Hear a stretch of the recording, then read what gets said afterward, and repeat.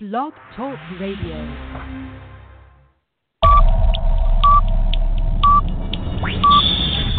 10, 9, 8, 7, 6, 5, 4, 3, 2, 1, 0.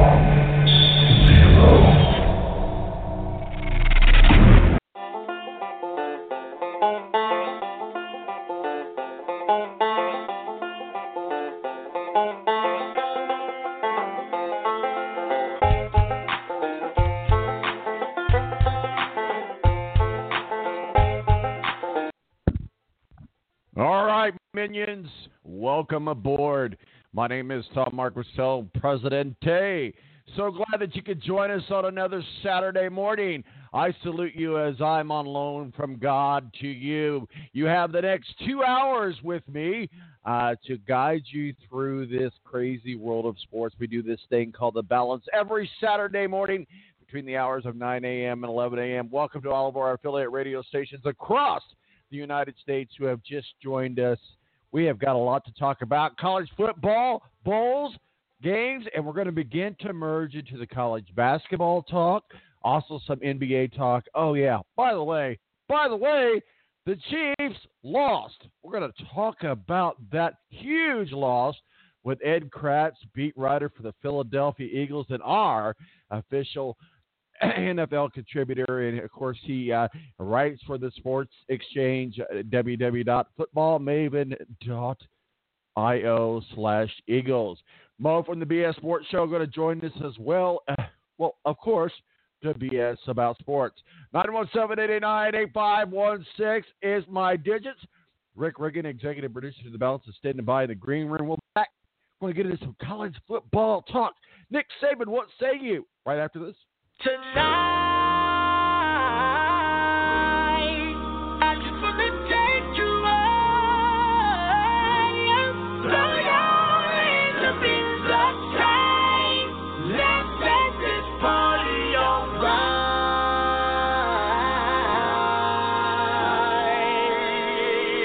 Players, put your pinky rings up to the moon.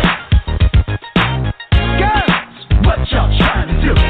The Air National Guard is a reserve component of the United States Air Force and serves alongside active duty Air Force members in times of a national crisis. In addition, the Air Guard serves the state and local community in a wide range of capacities. The reason people join the Air Guard is as diverse as our members and includes such reasons as a deep desire to serve their country, money for college, travel, new job skills, and the pride that goes along with belonging to the greatest military organization in the world. I joined because I felt a calling to serve my country, but I didn't want to be far away from my family, so the Indiana Air National Guard was a perfect fit for me.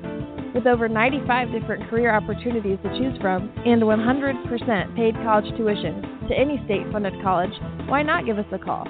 Call 1-800-841-3103 or visit online at goang.com to find out more. Again, that's 1-800-841-3103. The Air National Guard, guarding America, defending freedom.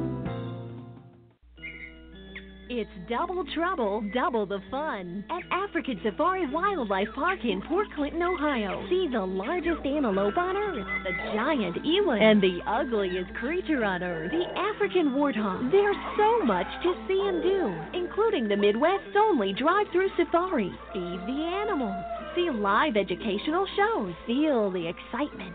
Have your picture taken with a python or cockatoo. Feel the adventure. Shop the Simba Lodge gift shop with items available from around the globe. Visit the snack bar or picnic facilities. Enjoy a pony or camel ride. Or cheer your favorite porker on to victory in the famous Pork Chop Down. Bring your family to see the rare and exotic animals at African Safari Wildlife Park in Port Clinton, Ohio. Just take Route 2 to the Route 53 North exit and follow the sign. Only 17 miles west of Cedar Point via Route 6. Open every day, rain or shine. When you don't go to Geico.com, car insurance can be confusing. Like Swedish techno confusing. Bark, bark, meow, meow. Dance with me, purple cow. Bark, bark, meow, meow. Ooh, you lovely cow. Geico makes it easy. With 24/7 access, all you have to do is go to Geico.com and you could save money on car insurance. It just makes sense. Unlike You know. Dance with me, purple cow. I like your moves. When you don't go to Geico.com, car insurance can be hard. Like early 90s heavy metal hard. I'm yelling and screaming, and I'm loud. Roar. Geico makes it easy. You can review and update your policy or report a claim on Geico.com or the Geico mobile app. Because shouldn't we all have a little less stress in our lives? I'm not even upset about anything.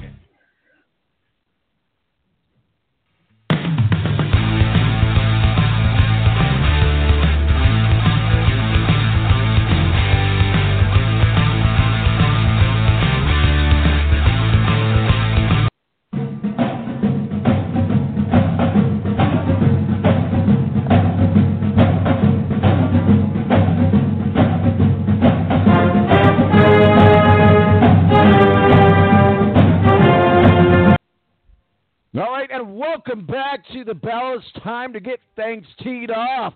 Joining me now is Rick Riggin, the right hand, well, the left hand of God. He hasn't quite earned the right to be the right hand of God, but he's doing his best. Mr. Rick Riggin, how are you, sir? Pretty good, Tom. How are you doing today? Never better. Always good on a Saturday. Gloomy Saturday morning here in the west suburbs, high atop the Balance Studios in Indianapolis, Indiana. Are you ready for Christmas, sir? Yes. We're one of those procrastinators that waits till the last minute, but yeah, we're ready to go for it. So, and I know what you mean about the gloomy Saturdays. It has rained here now. It's like it's the third straight day. It's awful. Whew. I'll tell you what. Do we live in the great Northwest? I don't know, but Amazon is our friend. Amazon got the ship now button from me last night. Finally got everything put together for Zach and Kalina. So we'll see what happens. And, of course, they got socks. You know, I love my socks, my NFL socks. Or, you know, there's just something about socks that makes your body feel good, right? You know, am I the only one in the world that loves socks? You just reminded me of something. You talk about NFL socks, and I don't know if you watched the show The Goldbergs. You know, it takes place in the 80s. You remember when Sports Illustrated had that thing where you could get, like, the NFL football phone? For some reason, when you talk about NFL socks, that NFL phone popped in my head. I have no idea why, and that'd be an awesome Christmas gift. Wouldn't it? I tell you what, I'm one of those happy dads that get socks on Christmas. So anyway, we digress. We put foot in the show already, right? See what I did there? That was a dad joke. All right. Or was it a bad joke? I don't know. Dad joke or bad joke? I don't know. All right, well, we're going to get into some of this college football talk.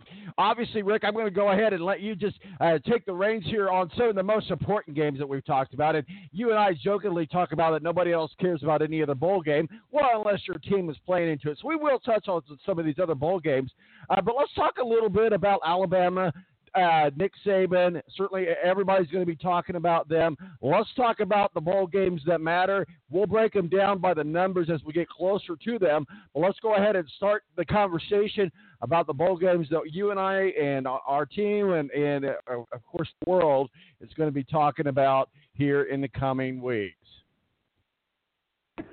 Well, I would just start off by saying, you know, I was wanting to actually talk about this on last week's show, but we had Army-Navy last week, and we spent a great deal of time on Army-Navy, you know, and rightfully so.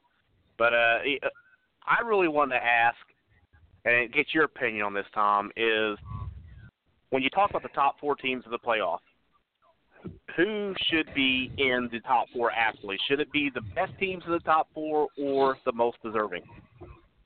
Well, you and I have talked about this many times, and I think that it should be playoffs should be designed to be exactly that. And I am not a fan of I'm the same way in basketball because there's always those teams that don't get in, and there's always those teams that are on the bubble team that we're talking about. So I'm a big fan that if you've earned your way in, you should be in.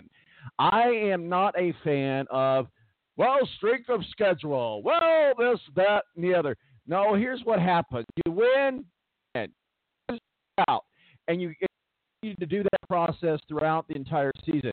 So if you've won enough games, I could care less who you played. If you won enough games, now does that mean that we'll get the best match in the playoffs? Does that mean that we'll get the best game that everybody wants to see? Does that mean that we're going to get a game that nobody cares about? Does that mean that you can slaughter? And I'm just going to throw just a silly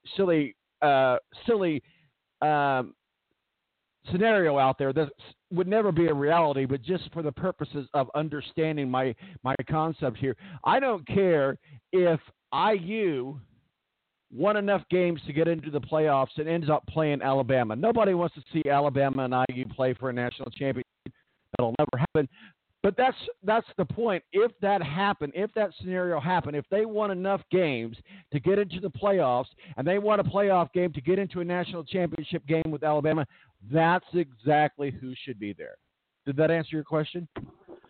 Well, no, not really, because with your scenario, then UCF should be in the top 4 right now, being undefeated, right? I've said that all along. Have I not said that about UCF all year long?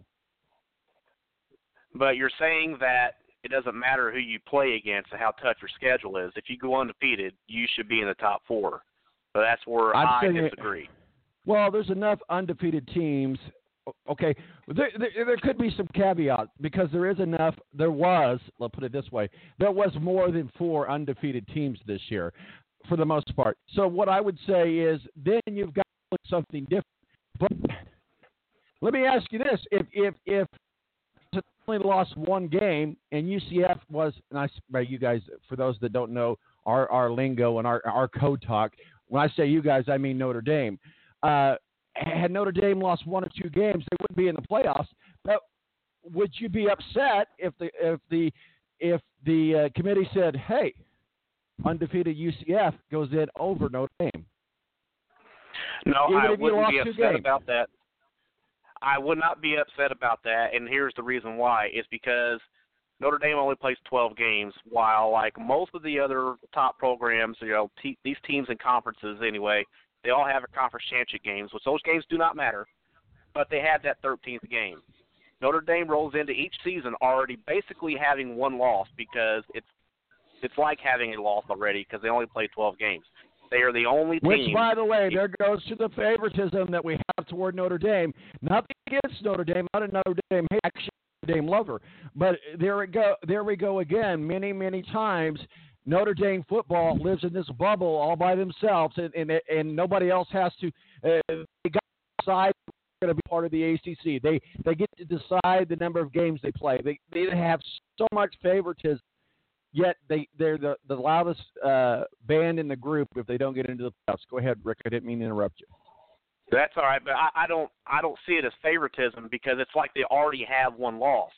So while all the other teams in these conferences can have 1 loss, still make the playoff, Notre Dame cannot do that. Notre Dame cannot have a loss and still make the playoff. So for that reason, I would not be upset if 11-1 Notre Dame would miss the playoff and UCF gets in. Or Georgia with 2 losses, or a team like that would get in ahead of Notre Dame because to me it's not favoritism. I know a lot of people across the country think it's favoritism towards Notre Dame.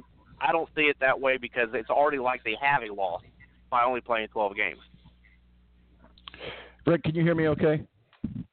Yeah, I hear you now. Okay. Was I cutting in and out? Because we're still trying to battle this audio demon that we have that's possessed us, and I've been trying to track it down, so I just want to make sure you can hear me. But go ahead. Yeah, I can. It was cutting in and out earlier, but I was still able to understand and make out what you were saying anyway. But I was just saying, in case it was cutting in and out, that it's almost like Notre Dame already has a loss just by playing 12 games a year. They go into the season already knowing they have to run the table. While other teams in these conferences can actually lose a game and still make the playoffs, Notre Dame can't do that.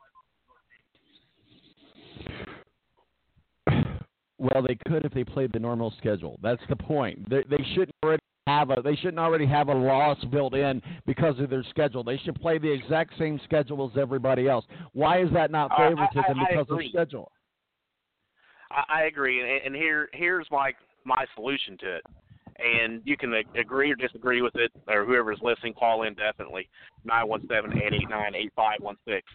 But you see Alabama and Clemson and Georgia and these elite programs, they play against at least one time a year. They play in an FCS school like Furman, or we saw Alabama play against Citadel this year. Those are automatic wins built in for these elite programs. And I think that should not be allowed in college football. But since it does, and Notre Dame does not have that 13th data point, that 13th game, would people be opposed to Notre Dame playing a school like Citadel or Furman while the other schools are playing their conference championship games getting that 13th game? Would people be opposed to Notre Dame's 13th game, okay with them playing against an FCS school because we see these other elite programs do it? Here's my thing, and really at the end of the day, I could care less if it's the Citadel and IU in the national championship, and nothing against the Citadel or nothing against IU. I'm a fan of both of those teams, but let's face it, they don't have the best football teams in the world. But I'm using that for extreme examples. I don't care if that's who's playing in the national championship if they've won enough games to be there. The unfortunate here's where I get lost in the mix is March Madness, one of the greatest playoffs in all of sports. We all love March Madness. Schools from all sizes and shapes and schedules and everything else come together for a week or so of great hoopage. Same schools, by the way, NCAA is several sports, several schools. All the same schools are talked about in the NCAA football that are in the NCAA basketball, whether or not we talk about it on the level that we talk about Alabama today. Why can it not be the same process? Do we need? No, of course we don't need as many teams, but 6 or 8 teams, yes. I think there's a spot for at least 6, maybe 8, but 4. It just goes back to a control factor. And if you're not in the good boy club, if you're not in the country club, if you will, air quotes, of college football, you're never going to get into the playoffs. And that's unfair to schools like UCF. And the way to fix that is an 18 playoff. And I think the committee, or at least some members of the committee, have actually opened up that discussion of an 18 playoff, which is where it should have started to begin with, and it should not go more than 8 teams ever. 8 teams should be the limit. That is the perfect number. It should never be 10 teams or expand to 16 teams or whatever it is in the future. It should just be 8 teams and leave it at 8. And the reason why there's so many teams of basketball, because there's like 313 Division I basketball programs. There's only like 130 foot the Division I football programs. So, although I'll be a big fan of the 64, 60, tournament, but you can't have that in Division I college football. Again, not saying that it has to be the exact scenario. I'm saying the way that you 8 teams. I agree with you. I think we're both in agreement on that. 917-889-8516 is our digits. Me and Rick Riggin, my executive producer of the Balance, college football contributor, Notre Dame extraordinaire, and a guy who likes to get his hair cut every week just because. If you want to join in the conversation, give us a call. Hey, let's talk a little bit about Alabama. Hey, we haven't done that recently, have we? Nick Saban, DJ Durkin, Nick Saban's school for the college football. I'm in air quote mode, by the way. School for college football coaching needs their image rehab. Took in the most controversial figure yet, which led to the Alabama head coach issuing a statement on Thursday. The word emerged that former Maryland head coach, you guessed it, DJ Durkin, has been serving as a consultant for Alabama. Durkin was placed on administrative leave in August over an investigation into the death of one of his football players during an off-season workout. Durkin was initially cleared and returned, as we talked about it on the show, cleared, allowed to coach. Then social media said, no, we don't like that. He was fired from Maryland. Now, apparently, he's a consultant, air quotes, Saban working with Durkin led to plenty of public backlash. The prominent SEC figure Paul Finebaum of ESPN said the move was absolutely terrible, and an embarrassing look for Saban. Rick, what say you, DJ Durkin and Nick Saban partnership? Well, that's what Paul Feinbaum said also about when Steve Sarkisian was fired from USC for his drinking problem and being drunk at a boosters convention, speaking on recruiting and speaking to the boosters and speaking about the program. He did it while he was drunk and fired from USC, and he got the exact same role at Alabama as a consultant. And it worked out because then Lane Kiffin ended up leaving for FIU. Sarkisian came in for one season, or actually just a few games, I think, towards the end of that season for Alabama as their offensive coordinator, and now he's the offensive coordinator for the Atlanta Falcons. I think it is a formula that works. It works great for Alabama. It works for Nick Saban. He's the misfit coach whisperer, I guess. He gets their professional careers turned back around. I don't have a problem with it personally for me because it seems like whatever Nick Saban does these coaches. It works for them professionally and maybe on a personal level too, with their lives. It gets them straightened back out. And maybe, Maryland didn't find that DJ Durkin was guilty of anything. So for me, it's not a problem. I know Paul Feinbaum goes over the top on a lot of things, but I think in this case it's okay to at least it's not Art Briles, right? Well, that's true. But what do you think about the message that Nick Saban is sending? I mean, let's face it, DJ Durkin got crucified by social media, and there are those in power that live and die by social media reputation. DJ Durkin lost his job at Maryland because of social media. Does it make any difference to social media that he's at Alabama as opposed to Maryland? I don't think social media should be really a consideration for anything when you're talking about getting a job or hiring somebody. So I just don't think that it's a bunch of us, Tom. It's a bunch of people like us on social media. It's a bunch of nobodies. So hey, we're not nobodies. I'm on loan from God, damn it. It's consideration. I am so. Anybody that knows me, and I get myself in trouble on social media because I probably post about things I shouldn't post about people I shouldn't post about, and I get myself in trouble. But I'm a big social media person. But at the same time, let's not live and die by the social media sword. And I think we've talked this to death, and I'm guilty of it. I'll be the first one to say something that comes on my mind on social media, whether it be a positive or a negative. And I'm guilty of that. I am guilty as charged. But at the same time, let me vent. Let me, like you said, a bunch of us, although you and I are a little bit better because you and I are right there with God. I mean, come on.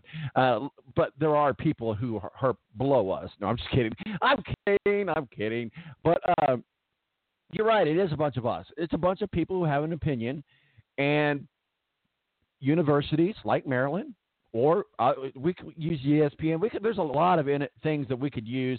We could use the Indianapolis Colts getting rid of their radio personality because of social media, because of something that he said, and it got on social media. No, I shouldn't. I don't think that we should live and die by social media. But that said, if Maryland decided to get rid of DJ Durkin because of social media, was it the best idea for Alabama to hire DJ Durkin and risk the backlash? It probably is, because Alabama and Nick Saban can withstand a social media storm, you know what I mean, as opposed to a school like Maryland who hasn't won anything ever. And then you look at a program like Alabama, he's just going to be another coach there, honestly. I mean, Alabama has the credentials to withstand whatever social media storm. And here's the bad thing about social media, for one. So let's look at Kyler Murray, wins the Heisman, and then like an hour after he wins the Heisman, it comes out that when he was like 14 years old, he posted something with the word queer on it on social media. You know, I mean, and that that's bullcrap. That should not happen, and that's the bad thing about social media. And that was probably just an Alabama fan in the media with 3 teeth, and they're pissed off because Tua didn't win the Heisman Trophy. And that's the reason why that happened. That is the whole thing behind it. That's why social media is bad, and social media should not go to any consideration when making a move like that. You know, you're just going to launch social media into outer space when you said Alabama fan with 3 teeth. That's like saying a Trump voter with 3 teeth. I'm just kidding come on. with you. I totally get what you're saying. We a few minutes left here, and we're gonna get to Grant Alstiff, who we're gonna talk some NBA with us. But let me just go to him and say hello. Grant, are you with us, sir? This is Embry. Oh, hey, Matt. Oh, I'm sorry. I had my numbers mixed up there. I apologize, Matt. I did not know you were calling in. Thank you, Matthew Embry, one of our other. Yeah, sorry, I overslept there. Oh, that's okay. Well, we were just talking a little bit about DJ Durkin and Alabama and, the backlash of social media. So go ahead and chime in there. We're going to get into some bowl talk here. Grant, by the way, Grant Alstiff is going to be joining us in a few minutes to talk some NBA. So I apologize for getting you confused there, Mr. Embry. My greatest apologies. Not a problem. Go ahead. I think right now Alabama should have known better than to bring in a controversial person. I mean, they are the king of the hill at this point. So everything move that you make is going to be criticized. So I think this was not the greatest of decisions by Nick Saban. Now, granted, he's going to get away with it because he is super powerful at Alabama, and it would take a colossal action, maybe to the level of a Sandusky situation or something like that, to knock him off like it did for Joe Paterno. But at this point, I don't think he's going to be able to, avoid it. I mean, he'll get away scot-free, mind you, but I think if you were looking for a coach, I think you could have done better than DJ Durkin, but that's just my opinion. So why, Rick or Matt, either one of you guys can answer this, but why so quick to give Durkin a second chance?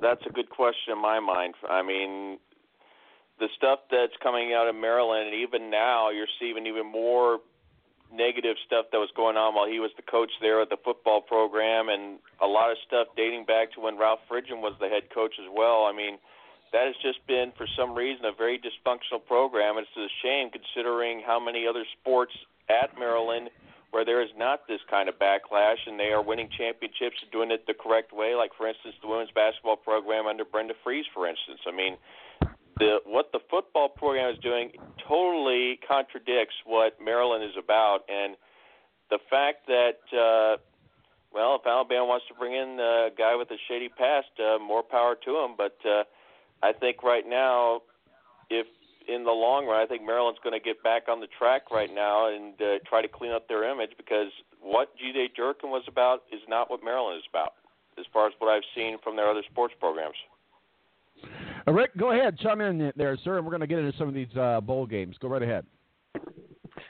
I agree with him. I agree with Matt totally. I just, for Nick Saban's side, maybe he just looks at other coaches available for that position, and he chooses what he thinks is going to be the best fit. And maybe he just sees it as a challenge to rebuild these guys. They have these shady situations like Steve Sarkisian, and he sees it as a challenge. Maybe that's just part of his culture there at Alabama. I don't have any idea. I agree with Matt and with Maryland. I don't know why it's different for football than any other school, because to me Maryland's always been a basketball school. That's the root of their sports program, really. That's where the money comes in at. But maybe they're trying to turn this around for football, and they're just going about all the wrong way. So I don't know what's going on with Maryland football. But for Nick Saban, I just see it as he takes it as a challenge, I guess, to rebuild these coaches. All right, guys, let's get into some of these bowl games. We go into this every year, and there's we can have 4 teams for a playoff, but we can have so many bowl games. So I guess it balances itself out. But we don't get a chance to talk about all the games. And, so if we minimize your bowl or make fun of a bowl game, congratulations to your team on getting on a bowl game. But I think we should at least touch on some of the non-top 4 bowl games that people are looking at as far as the national championship.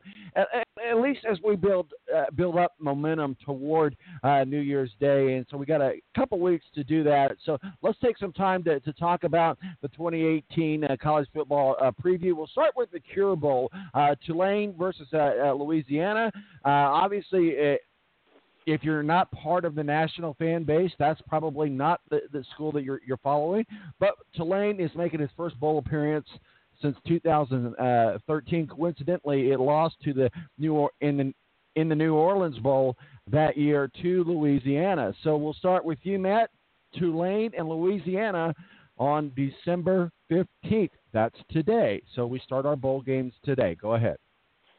I remember when my colleague with WSBT, Tom Noy, said that Tulane was going into the American Athletic Conference, and they've been over their head since then. I mean, it's great to see them get to a bowl game, but I still think they are a mid-major team in a conference that's over their head. I think this will be a close game, and hopefully my good buddy in Louisiana, J.C. Russo, whose alma mater is the Louisiana Raging Cajuns, can find a way to win this ball game.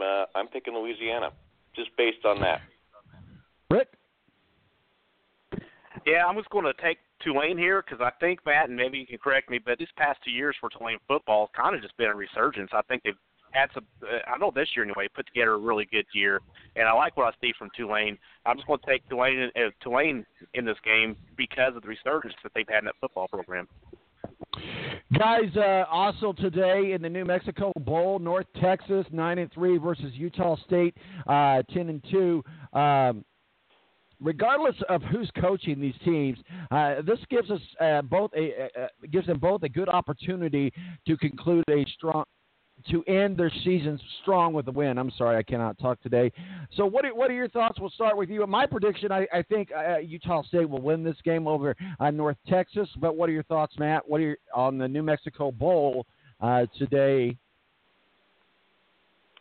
Utah State was nationally ranked. North Texas was not. Utah State did take on a little bit tougher schedule compared to North Texas. Utah State wins this game big. Rick? Yeah, I'm going to take the female approach to this, honestly, because I just took Tulane, which is the green wave, and North Texas, the mean green. And green is my favorite color, so therefore I'm taking North Texas. Watch the female jokes. I know we have some female listeners. We just don't get along, folks. It's okay. All right, guys. Las Vegas Bowl. Fresno State versus Arizona State. This is an interesting matchup. Always fun to see a Pac-12 and a Mountain West matchup where little guys try to take down the big boys. David and Goliath story. Certainly that's one of the stories today. Fresno State easily handles Arizona State, Matthew. I want to call it a David Goliath matchup. I think this is an Arizona State team that has underachieved this year. They have a chance, I think, coming into this year to beat a bunch of teams in the Pac-12, and they didn't do it. Fresno State had a chance against a couple teams in the Mountain West, couldn't take advantage of it either, but I think in this one, I think Fresno finds a way to get the victory. Ricker. Yeah, I think it's been really impressive what Herm Edwards has come in and done with Arizona State, because at the beginning of the season, everybody was like, why would they hire Herm Edwards? He hasn't coached him forever. This is not a good fit at all. And as it turns out, Herm Edwards has been great at Arizona State. And for that, I think Herm Edwards finds a way to get it done. And I think Arizona State gets the win today. I'm going to see an upset today on this next game on the Camellia Bowl. Georgia Southern versus Camellia Bowl? Thanks, Matthew. I appreciate that. Camellia Bowl. See, the words were all disguised there. I couldn't see the letters right. Eastern Michigan, guys. I mean, this is going to be the upset. Eastern Michigan's going to beat Georgia Southern. Eastern Michigan made quite the plea to earn a bowl bid. They proved worthy of an invite by winning at Purdue and losing at San Diego in overtime. But Georgia Southern, meanwhile, is making its second bowl game. A lot of people think that Georgia Southern is the favorite here. But I think we're going to see an upset. What do you think? Eastern Michigan versus Georgia Southern.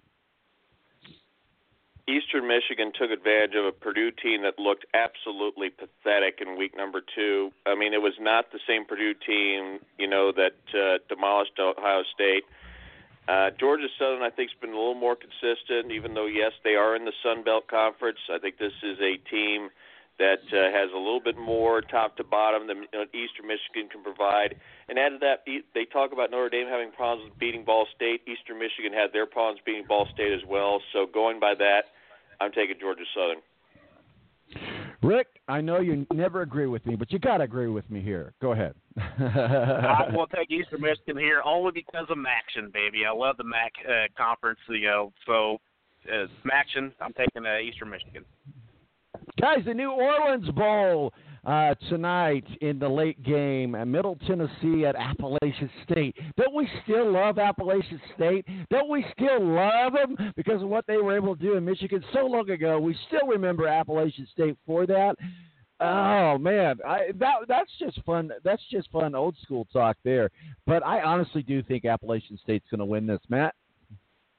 I agree with you there. I think Middle Tennessee State, the Conference USA for some reason is grossly overrated by a lot of people, and I don't understand why. You look at their record, and they just have not, every time they've taken a step up, they've struggled. While Appalachian State in their non-conference games were competitive, I think that's enough for me to take the Mountaineers in this contest for another win for a school that I think even though, it's almost, 10 years now since they beat Michigan, but even despite that, they've been able to ride the momentum even since they made the move up to the FBS level. And even though, they're never going to win a national championship, mind you, in the FBS level, they still could be competitive, and I think today will show that. Rick, Appalachian State wins today is not going to be like the historical win over Michigan, but what are your thoughts? I agree with both of you here, and it is crazy how when you think of Appalachian State, you just think of that one program win, right, against Michigan, when really last year they had Tennessee in overtime. They could have beat Tennessee on the road. I love the program. I love they made the step up to the FBS level. I'm taking Appalachian State here. We've wrapped up our bowl games for today, so we'll see what happens, and we'll continue to break down some of these other bowl games as they come around. But a couple more games: Boca Raton Bowl, UAB versus Northern Illinois. UAB didn't even have a football program. Now it's going to its second straight bowl. Because of that, I like UAB. Go ahead, Matt. Like I said with Middle Tennessee State, I think Conference USA is grossly overrated. I'm pulling the upset. Northern Illinois is going to win this game. Woo! You heard it there. Hot take, Rick. Hot take. Yeah, I'm going to go with him here, too. Like I said, MACtion, baby. I love the MAC.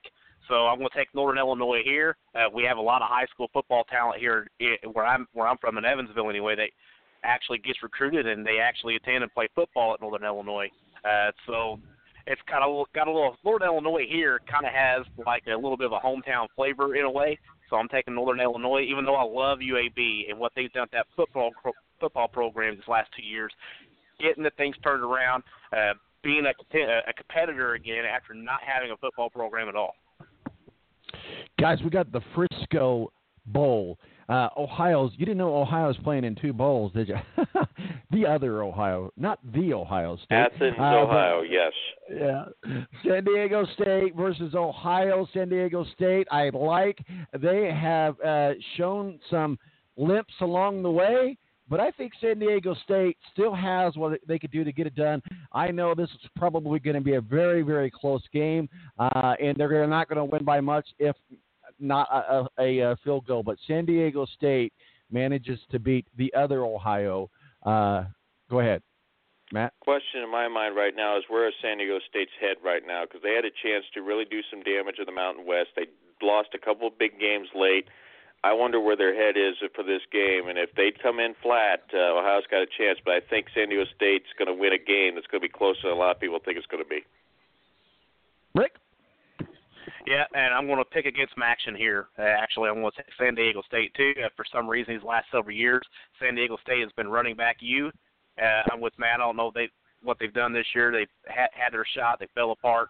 But I think they get it done in the bowl game and finish the year with the bowl win. Are you making up words? Maction action? Is that what you say? Maction no, action? Sir.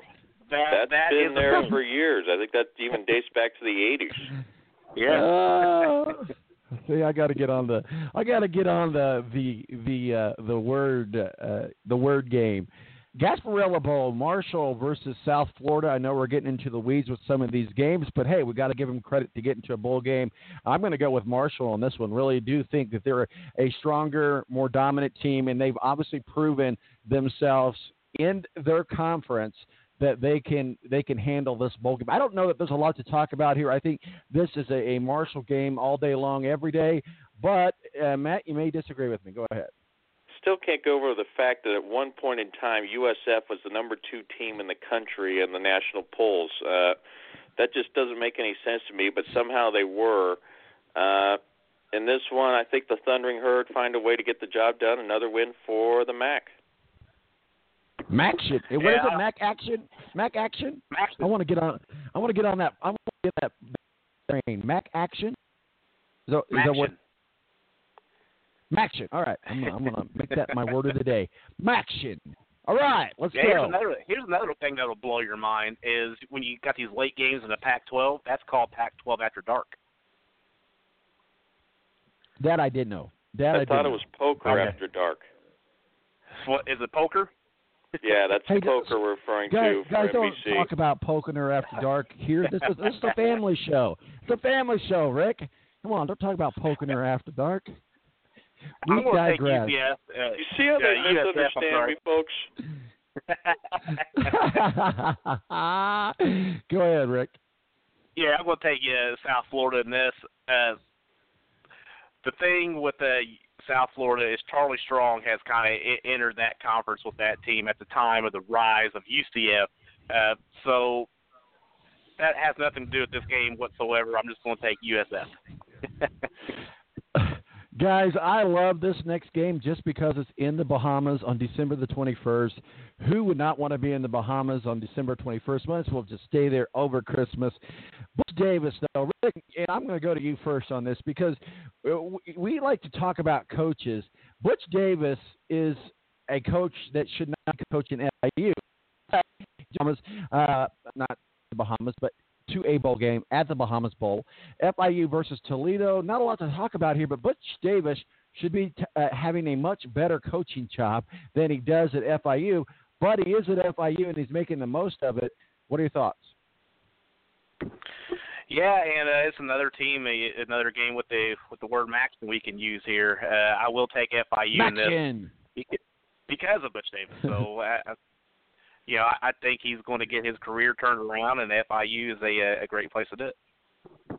Yeah, he's one of those guys that you think would get an opportunity. I don't want to say that better opportunity. That makes it sound like FIU is a bad school. It's not a bad school, but he's bad at Tennessee, So yeah. Well, that's what I'm saying, and the way that they let him flop around like a dying fish, it was just amazing, and that I guess you could say fall from victory or whatever they say. Matt, what are your thoughts? Butch Davis and FIU taking on Toledo in the Bahamas. Toledo. Woo! Another hot take. Are you just going to let us hang there? I can go on and on about the problems with Butch Davis, but I'll just say Toledo, and we'll just go on to the next game. Just go to the next game. We'll just go to the next game. All right, the famous Idaho Potato Bowl, Western Michigan versus BYU. Guys, you got to look at these two teams as two pretty good teams. This is be a good matchup. I go with BYU. Matt, what say you? Rick, you heard a couple of the people saying that Notre Dame in their off week they should have played BYU. Is that a viable claim that they should have to have the two independents play each other because of semi-championship games so that people shut up about them not having to play the last week? We talked about that earlier on in the show. The built-in loss, air quotes. Go ahead. Matt, I'll ask you this because I asked Tom this right before you came on.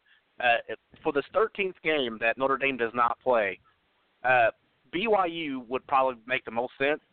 But also, if you look at Alabama and Clemson and Georgia, there's an FCS team on the schedule. It's an automatic built-in win.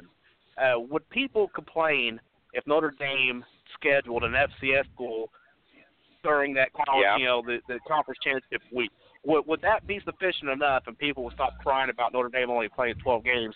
Because we see these elite programs schedule an automatic win. Why can't Notre Dame just do it to have that 13th data point? That was supposed to be Ball State. The problem is the Ball State game was closer than it should have been, so they already had one in there in Ball believe State. Me, I know I was at that game. But, I would like to see independent championship. They're going to make a big deal about it. Okay, put BYU on the schedule. Another quality win for Notre Dame, and that should shut them up. Yeah, I agree. That's great. You know what? It may not be independent teams, but that brings to the point of conversation. That's a perfect example, just as an example, as to at least look at 6 games. I like what Rick says. I think that we're all in agreement that 8 games is where we should be at. Obviously, it's a progression, but you would think that they got to get to the point where they got to start looking at six teams. Again, at the end of the day, there's still going to be 2 teams in the national championship. Who those 2 teams are could be determined by 6 teams. There just needs to be a better opportunity for other teams like BYU, for an example, just using them as an example, but more like a UCF for this year, using it in the scenario of this year. But go ahead, Matt.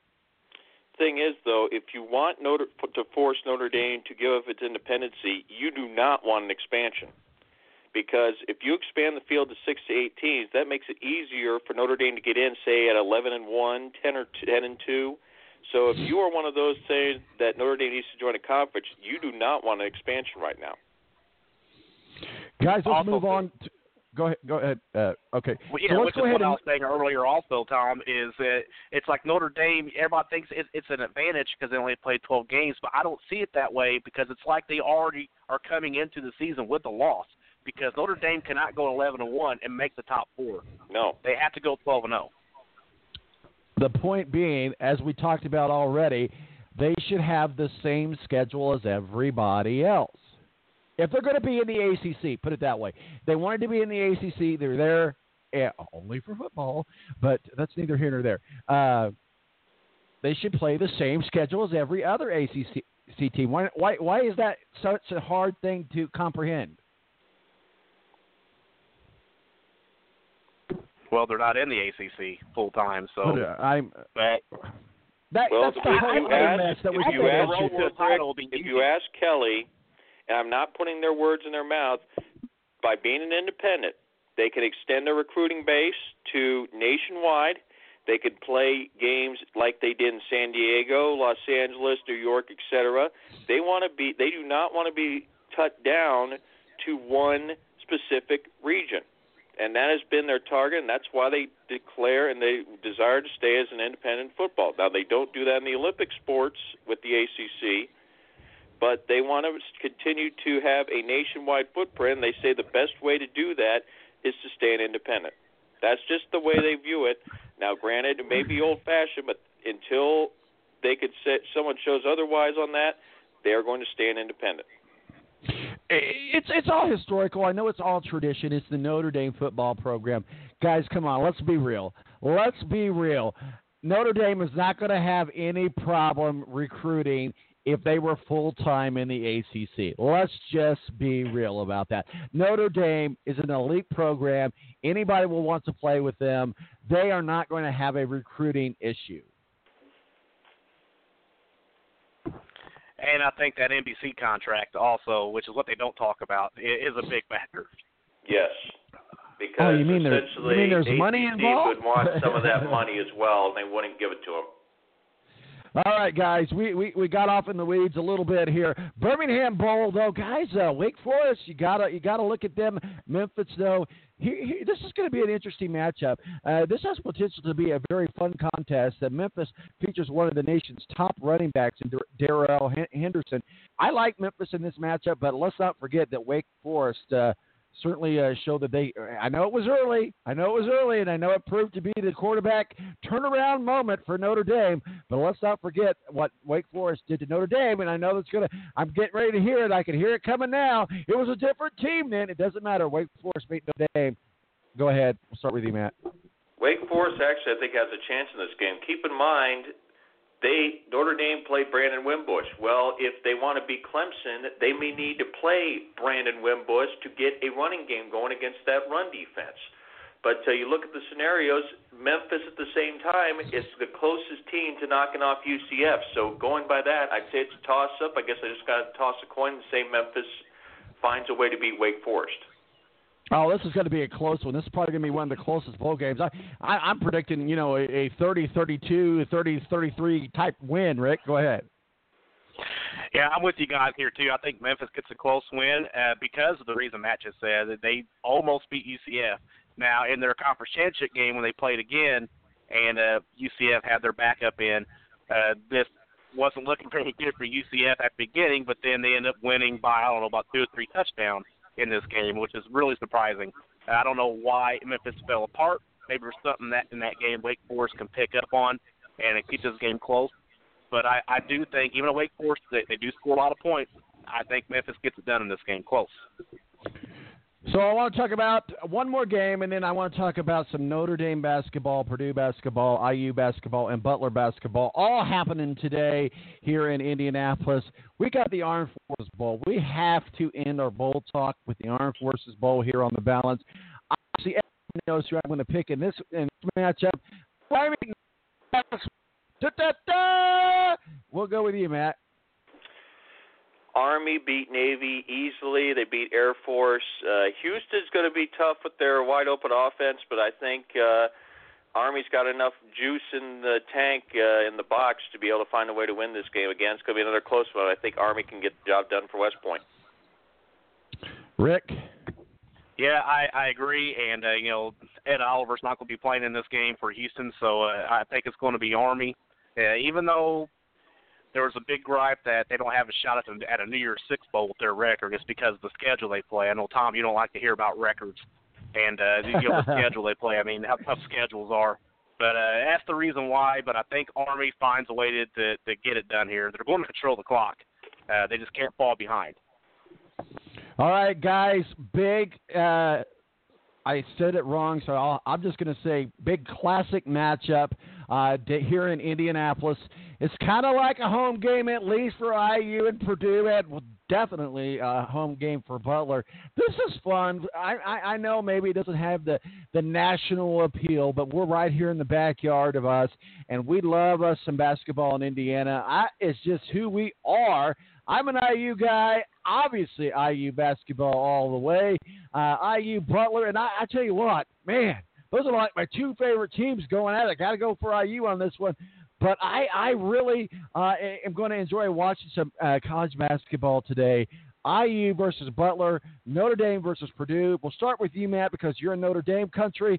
Let's break down this year's squad. As we know, Notre Dame basketball has made their way back to national prominence over the last couple of years. Notre Dame and Purdue, what say you, sir? Be curious to see what they do now that Robbie Carmody is out for the season with the leg injury. John Moody, if he could keep himself out of foul trouble, could be a factor. And I think right now the question is the senior leadership from T.J. Gibbs and Rex Pfluger going to step up? Because even though Purdue only has one bona fide scoring threat in Carson Edwards, I think that's enough to overcome a young squad that should have beaten UCLA but blew the game late. Should have beaten Oklahoma, but blew the game late. And unfortunately, if it's close, I think Notre Dame is going to find a way to give away this game as well. I have Purdue winning it. I tell you what, this is going to be a good game. I'm excited to see all four of these squads on what they do throughout the year. Now that we're kind Tom, of it's a good game. The problem is it's involving two teams in Notre Dame and Purdue that I think are really dysfunctional right now. That's the problem. I mean, it's a good game in that standpoint because they're close, but if you're looking for teams to make a run potentially in the NCAA tournament or the Big Ten or the ACC, these are not the two teams you would pick. Well, you make an interesting point about Purdue being kind of on shaky ground. Get your thoughts real quick on Matt Painter, but I think that he's got another couple years left there at Purdue. Well, he's got recruiting class, and that's the same thing they say about Mike Bray at Purdue. But right now, you look at that roster, and besides Carson Edwards, who else on that roster scares you? I mean, Matt Harms is still a project, as far as I'm concerned, at center. And forwards, they're really weak in the area, and I don't know what they've got in terms of forwards. And then you look at Notre Dame, T.J. Gibbs needs to, get a clue. I mean, he is a much talented player. I don't know if he's just not a leader, if he can't carry the team, or whatever the case is. You got the same question with Pfluger. I mean, right now the guys that are doing damage are guys like Preston Hubb, Jawad Durham, and they're freshmen. You cannot expect freshmen like at, say, a Kentucky or a Duke or whatever you want to call it to carry a team right off the bat. And unfortunately, Notre Dame just does not have the talent pool right now to say that this is a team that can make a run and win these type of big games. I mean, they've been in the running to win them. They just don't have the job to seal the deal. And unfortunately, even though, Purdue's not the greatest teams either, I don't think Notre Dame's going to have enough to give them. I mean, they'll keep it close, mind you, but they won't have a job to be able to seal the deal, and I think that's how Purdue wins this game. Rick, what are your thoughts? Purdue, Notre Dame basketball here in Indianapolis. Certainly one of the classic matchups that we run all year long in basketball. IU, Butler, and then you've got Purdue and Notre Dame as well this evening. What are your thoughts, Purdue and Notre Dame? Yeah, I can't possibly break that game down better than what Matt just did because he actually stole my answers for it. But I think that it's two teams that are rebuilding or reloading or whatever you want to call it, nowadays. So, but with Notre Dame giving away these games they had won, I just feel like even though Purdue's dysfunctional, I think they are just built a little better right now to win a close game than Notre Dame. I'm taking Purdue in this, but both teams are rebuilding, and just Notre Dame just looks they're both turds really, but Purdue's just a less smelly one at this point. She's got to shine it up a little bit there, huh? All right, guys, let's move on over to this other exciting game. Two great teams. I love myself some IU. Let's talk a little bit, Rick. We'll start with you because I know you're an IU basketball guy anyway. Archie Miller, and you've got Romeo. We say he's going to be a one and out, but I don't know. When he started the season, we thought it would just be a one and done, use and abuse him and be done with it. But I don't know that he's going to be able to. I don't know that that's going to be the case, but either which way, Archie Miller, IU, they're starting to mesh, starting to come together, have had some great wins. As you look back at Marquette, have had some stupid losses. So they're kind of like either be good or bad, but don't be mediocre is the way we're at with this. We're still early on in the season, but they got a very mediocre, again, Butler squad, and I guess we say mediocre for Butler because we're looking at the way Butler was a few years back to the way maybe they're just playing what Butler basketball does. But IU and Butler should be a very good matchup this afternoon. Yeah, I'll start with Romeo. I wondered if he was really going to be a one and done when the season started this year because we watched his shooting just wasn't all that great. He looks really unstoppable. Anytime he wants to drive through the rim, he does have some turnovers. His shooting wasn't all that great. But it looks like now some of that's been getting squared away, and I think he's projected to be number 6 in the draft. So just off that, he's going to be a one and done.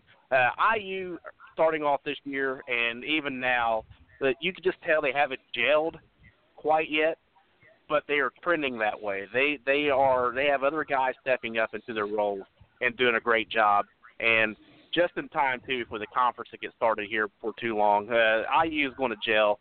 I think they were picked to finish 4th or something like that in the Big Ten. I actually think that might be about right for them. I can see them finishing top 3 maybe.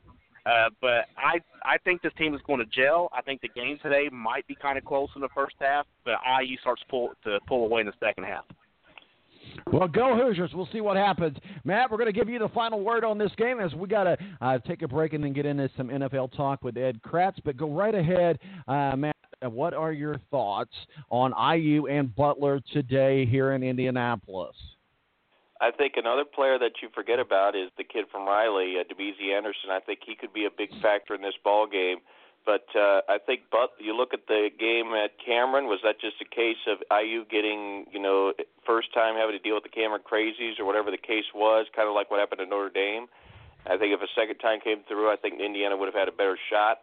But I think in this game, IU will win, but it'll be a lot closer than people think it will be. And then as you look at the Big Ten, I think even though Indiana is making stands, I think the team still to be in the Big Ten this year is Michigan State. Guys, we'll help you segue us into the NFL conversation before we take a break. Big game for the Indianapolis Colts here at home. They got 3 games left. Obviously, huge win last week against Houston. Disappointing loss on the week before that against Jacksonville. We saw the Chargers. Whew, man, we did not want to see that loss with Kansas City. So we need a lot of things come together, and we just have to just go in and beat the Dallas Cowboys tomorrow. Matt, how does that happen? It's not going to happen. Dak Prescott is finally figured out how to be an NFL quarterback. It took a long time for them to do it, but he has found out how to do it. Even without necessarily a super target. I mean, they have decent one in Amari Cooper and okay in Cole Beasley. I think Dak Prescott has finally jumped over the shark as far as getting out and making himself competitive in the NFL. And unfortunately, even with Andrew Luck, I think unless the Colts defense comes up big again, I think Dallas finds a way to win this game and unfortunately end the Colts' chances to make the playoffs. Guys, don't forget, don't rule out who our defensive coordinator is and his relationship with Dallas. I mean, that could be a very key thing. And let's face it, the Colts defense is on point and in firing on all cylinders. Rick? Would that Amari Cooper trade be like the best mid-season trade in all of football history? It has changed the way the Dallas Cowboys operate. And I say change, unlike Jerry Jones's face. The Dallas Cowboys has pulled a 180 because Jerry Jones' face hasn't changed whatsoever. Hasn't in 5 years at least. But I think the Cowboys get it done. I'm sorry, Colts fans, but it's just probably going to miss the playoffs this year because, Andrew Luck coming back and things didn't go. Yeah, you got off to a slow start, but I think the Cowboys got this one. Well, guys, we're going to have to wrap it up, put on a bowl on it. Matt, where can people find your work and your masterpieces, sir? Again, Twitter at MATTEMBURY, and the big focus tonight, headed over to the Penn Palace. Al Rhodes just off win number 600, but he's got a tough test for the boys, a top-ranked team, and against another top-ranked team in Michigan City, so that's where my focus is going to be tonight. Rick, I know you got to go get a haircut and everything, but you're more than welcome to stick around for some NFL talk with Ed Kracz, a beat writer for the Philadelphia Eagles. What say you, sir? Well, I'll hang around if you'll have me. We'll have you, man. We'll have you. All right. Stand by, guys. We'll be back with Ed Kracz, beat writer for the Philadelphia NFL contributor. Guys, the playoff picture is coming together. We'll be right back.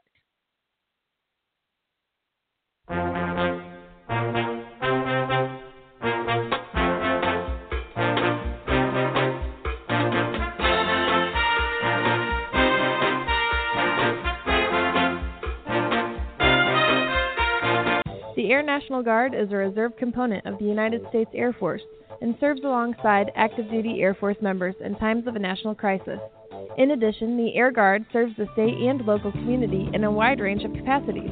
The reason people join the Air Guard is as diverse as our members and includes such reasons as a deep desire to serve their country, money for college, travel, new job skills, and the pride that goes along with belonging to the greatest military organization in the world. I joined because I felt a calling to serve my country, but I didn't want to be far away from my family. so the Indiana Air National Guard was a perfect fit for me. With over 95 different career opportunities to choose from and 100% paid college tuition to any state-funded college, why not give us a call? Call 1-800-841-3103 or visit online at goang.com to find out more. Again, that's 1-800-841-3103. The Air National Guard, guarding America, defending freedom.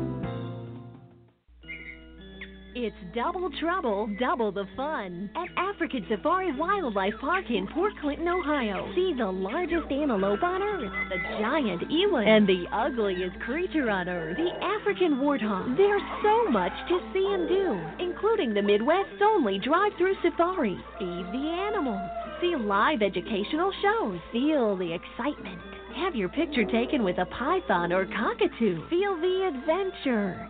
Shop the Symbol Lodge gift shop with items available from around the globe. Visit the snack bar or picnic facilities. Enjoy a pony or camel ride. Or cheer your favorite porker on to victory in the famous Pork Chop Down. Bring your family to see the rare and exotic animals at African Safari Wildlife Park in Port Clinton, Ohio. Just take Route 2 to the Route 53 North exit and follow the sign. Only 17 miles west of Cedar Point via Route 6. Open every day, rain or shine. When you don't go to Geico.com, car insurance can be confusing. Like Swedish techno confusing. Bark, bark, meow, meow. Dance with me, purple cow. Bark, bark, meow, meow. Ooh, you lovely cow.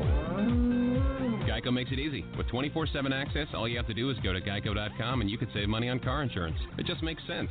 Unlike, you know. Dance with me, purple cow. I like your move.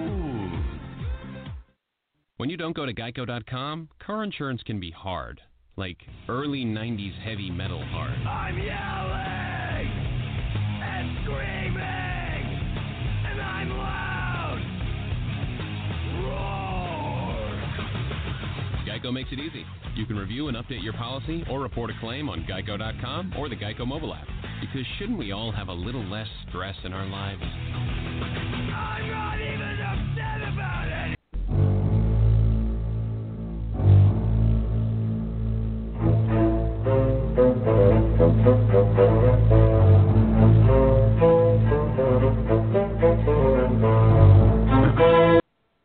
And welcome back, my minions. My name is Tom Marquisell, Presidente, 917-889-8516. 1 hour in the books, thanks to our executive producer, Rick Riggin, and our one of our official college football contributors, Matthew Embry from WSBST up in South Notre Dame, helping us down some bowl games, and obviously Notre Dame and Purdue and IU and Butler today. We're going to get into some college hoopage as we move on down the lane, and we'll get into some more of the bigger bowl games as we get closer to those bowl games. But it's now time for the moment that you've all been waiting for, and that's NFL Talk with our official NFL contributor, Ed Kratz, beat writer for the Philadelphia Eagles, the Sports Exchange, www.footballmaven.io/Eagles. Mr. Kratz, welcome aboard, sir. Can you hear me? Rick, hello. Can you hear me? Hello, can you hear me? All right. There he is. Hello. There we go. Hello. Yes. The power Good morning, of gentlemen. How are you, sir? I am doing groovy, man.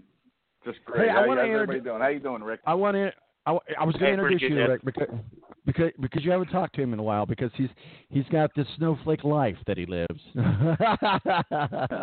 We had to publicly shame him, huh? Ed, are you ready for Christmas? Well, not really, no. But I'm getting there.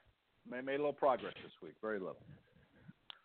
So you typically hang out Ready? at the football. Amazon's my friend. The ship now button has been sent, so I am done. Now, Ed, I know that you are a football guy, but you spent some time at some very good seats last week watching some college basketball. Any good takeaways? Yeah. Clemson, obviously you were there. Any good thoughts, feedback you want to give us on those games? Well, Clemson was without their best player. I think his last name was Lee. I can't remember, but he did not play in that game. And Boy, I'll tell you what, that Mississippi State team, I didn't know they were coached by Ben Howland, the former UCLA and Pitt coach. Yeah. Boy, they shoot the heck out of the ball. You know, they're a good shooting team. I don't know what they did this week, but you know, every time they took a three, they hit it. I think they shot close to 70% from 3-point, and you know, Clemson was down there about 20% in that game. So it was not a pretty display. Although you know they kept it kind of close.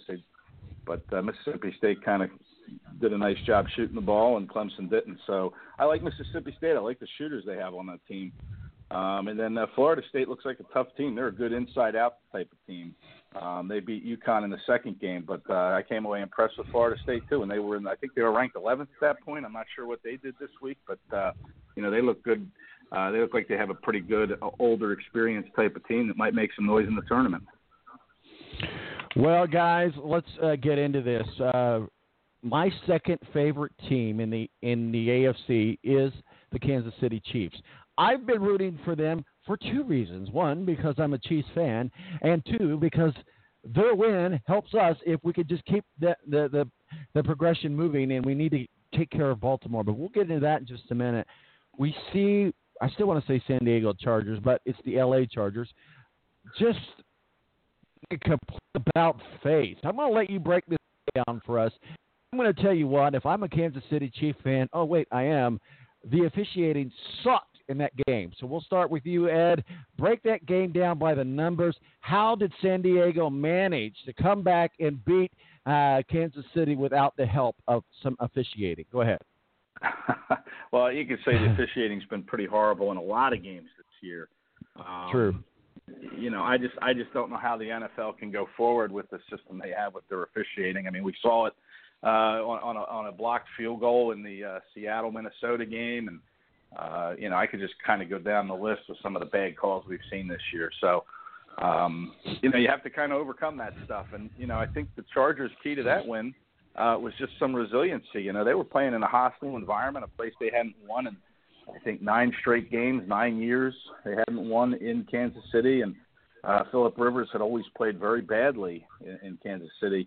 And he didn't have a very good first half either. He threw a couple sloppy interceptions. But, you know, in that second half, you know, they really kind of turned things around. And Phillip Rivers was able to find some guys who were pretty open, too. Some of those guys were open. I know on that 2-point conversion pass to Mike Williams, he was pretty open. And I know the Chiefs had, I think Kendall Fuller is his name, the cornerback, who was playing with, I think, a broken wrist in the second half. So that may have impacted him. And I think he might be heading to IR. I'm not sure, which will really hurt the Chiefs if Fuller has to miss any time here, which it looks like he will. So, you know, I just think that the Chargers showed some resiliency, and that's something that has been missing from that team probably since Phillip Rivers got there, is that resiliency and that will to come back. And, you know, that was a huge win for them. And, you know, you don't know what kind of effect that could have on them once January hits, but I would think that gives them some momentum and some real confidence going into the postseason, beating the Chiefs in Kansas City. And on the flip side of that, Kansas City, you know, here we go with Andy Reid again. You know, we saw it in Philadelphia for 14 years. He always took the team right to the NFC Championship game, and then they petered out. And, you know, some of the reason for that was the defense. You know, he kind of neglects the defense a little bit, and you know, we may be seeing some of that with the Chiefs. You know, their defense had a letdown, and that's kind of what's happened sometimes, in Andy Reid seasons here in Philadelphia. So, you know, until Andy Reid wins the big one, I don't know if he's a Hall of Fame coach. You know, he's won a lot of games in the league. He might be, but, you know, this probably is his best chance to win a Super Bowl. Of course, we said that a few times in Philadelphia, too. So, you know, they have to come back and they have to rebound from this game and kind of put it behind them and try to finish the season up strong to give them some confidence going into the playoffs. Well, yeah, absolutely. I mean, by no means does it put the Kansas City Chiefs out, but you just kind of felt the air being deflated from them as that loss happened on. And you know, I always love to listen to the radio broadcast because I'm a radio guy, and when you listen to the passion of the announcers, and you could just hear the deflated well, not as bad as New England getting beat by Miami last week, but that's neither here nor there. But you could just hear the disappointment, if you will. Rick, Kansas City Chiefs, the L.A. Chargers. Phillip Rivers finally wins a playoff game. Finally wins when it counts. Andy Reid not doing exactly what he should be doing. Well, we don't know yet. We'll see. As Ed just said, we'll see. But as we've seen with Andy Reid, Rick, not always the best scenario in late December and January, Rick. Yeah, we're so distracted by like how great Patrick Mahomes has been this year that we don't even look at the Chiefs. They give up some points on defense. I think it's a lot of points, and that doesn't look great going into the playoffs. They should have lost last week against the Ravens, honestly, in overtime. They give a lot of points, more points than I'm comfortable with, even though they put up a lot of points. But, Tom, all hope is not lost because they do own the tiebreaker against the Chargers. They still are the number one team. They still have the home field advantage, but they cannot slip up anymore. Well, absolutely. We're getting into to crunch time. We're going to talk about the Cowboys and the Colts, but I do want to talk about last week's game, the Cowboys and the Philadelphia Eagles. Rick, I know that it was a very irritating game at best, if you will, and I was like, oh, they're going to come back. They're going to do. And my favorite team in the NFC is the Eagles, and I live vicariously with them through you. But certainly, let's break down what happened with the Dallas Cowboys, and what does Holt to do to get ready for that same. Look at it from the Eagles' sideline. What was going on? Now we're worried about Carson Wentz and his back.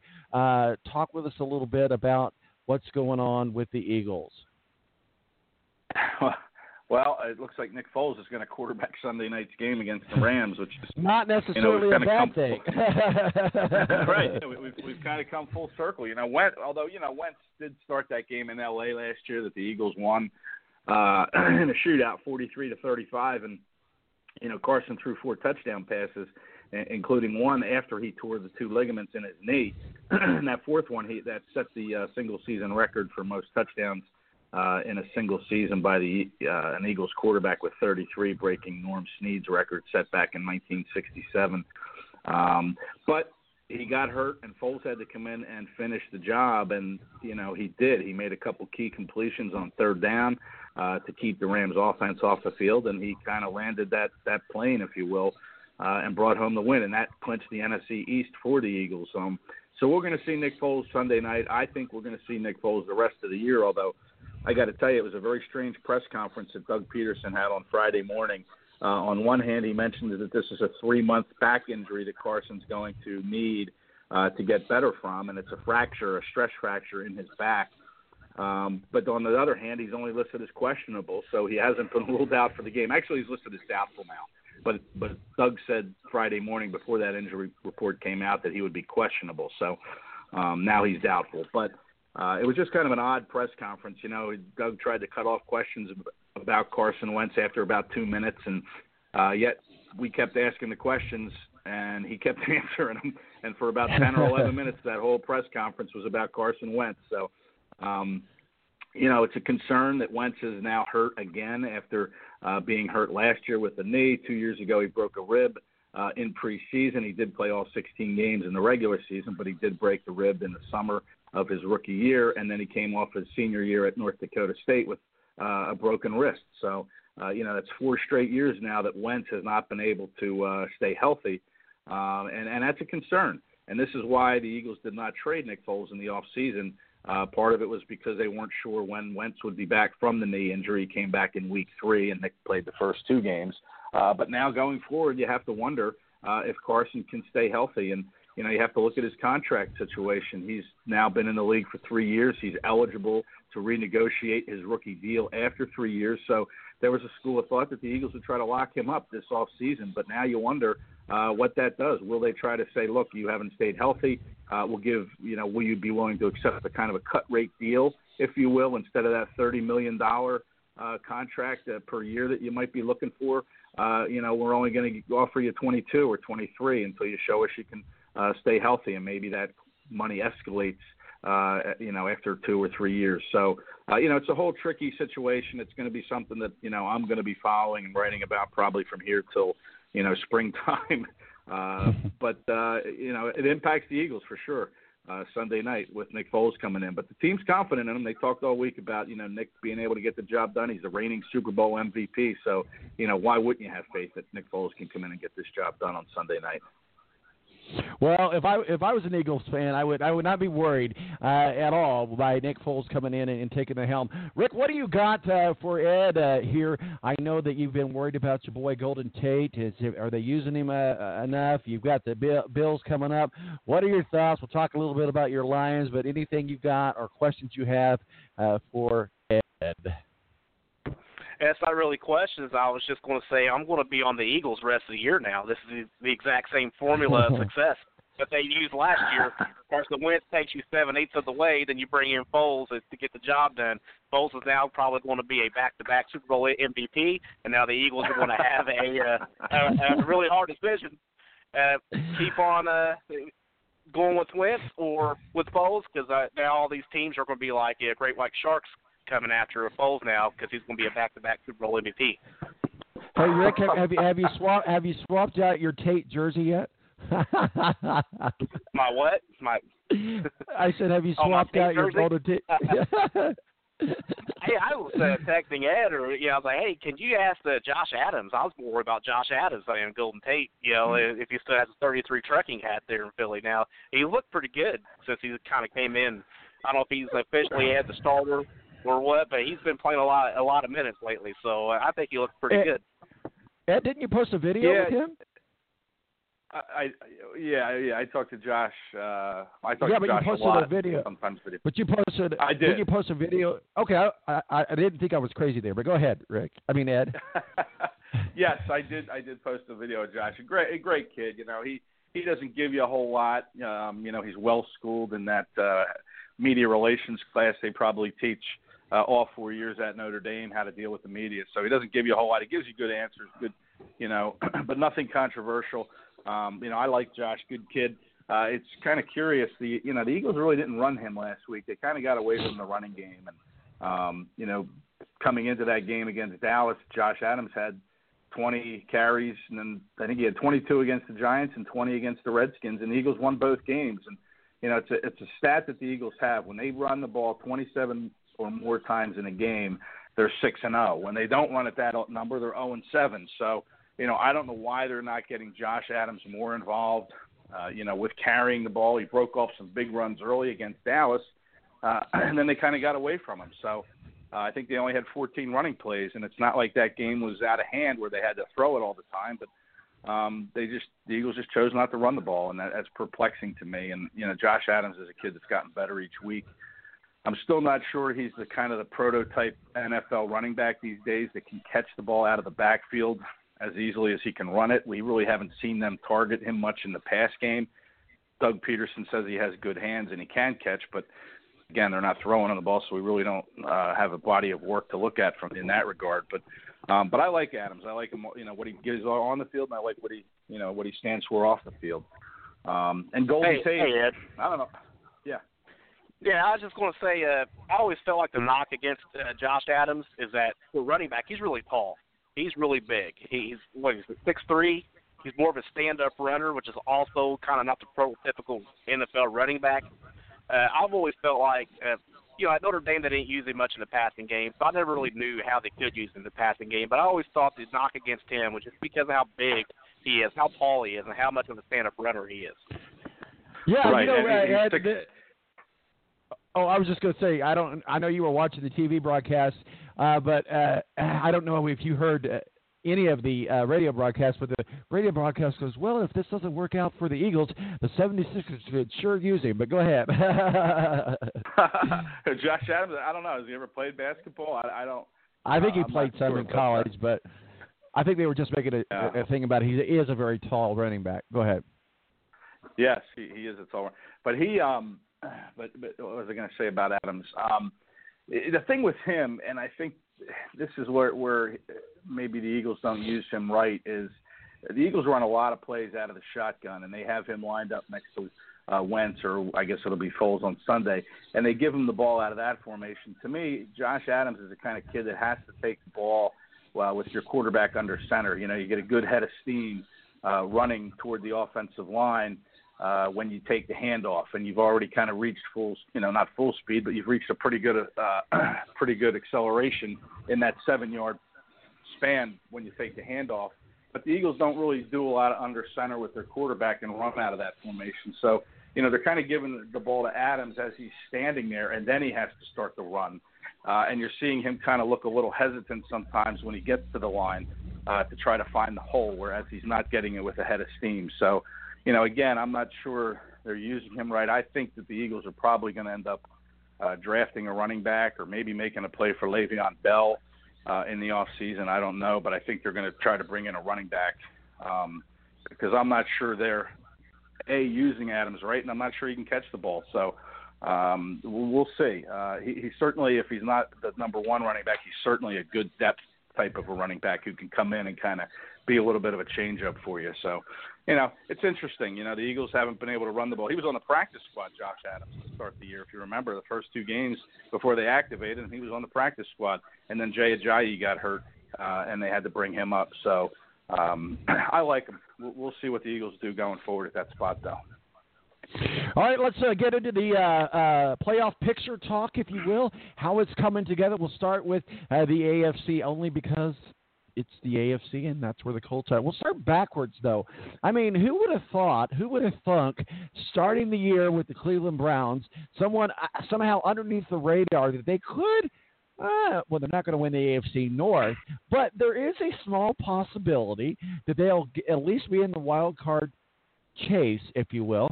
We don't want them anywhere near it, but they could get there.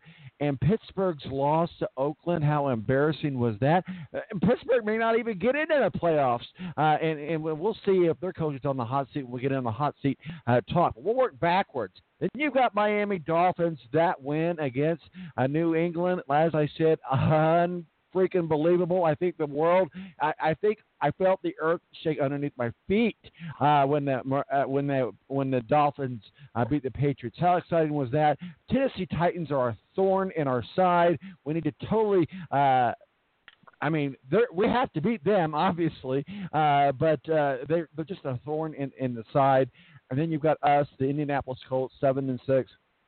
We finish against the Cowboys, the Giants, and the Titans. I have to say I'm most worried about the Cowboys. I think the other two will take care of themselves. We don't even know if the Giants are going to play Eli because, they may not even want to play him, so that might not even be an issue. The Baltimore Ravens, can we all join hands together and sing Kumbaya that we hate the Baltimore Ravens, at least if you're on my side of the fence? Ed, what say you?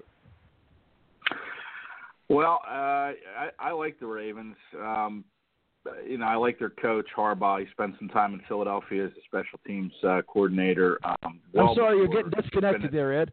No, I'm just kidding. Go ahead.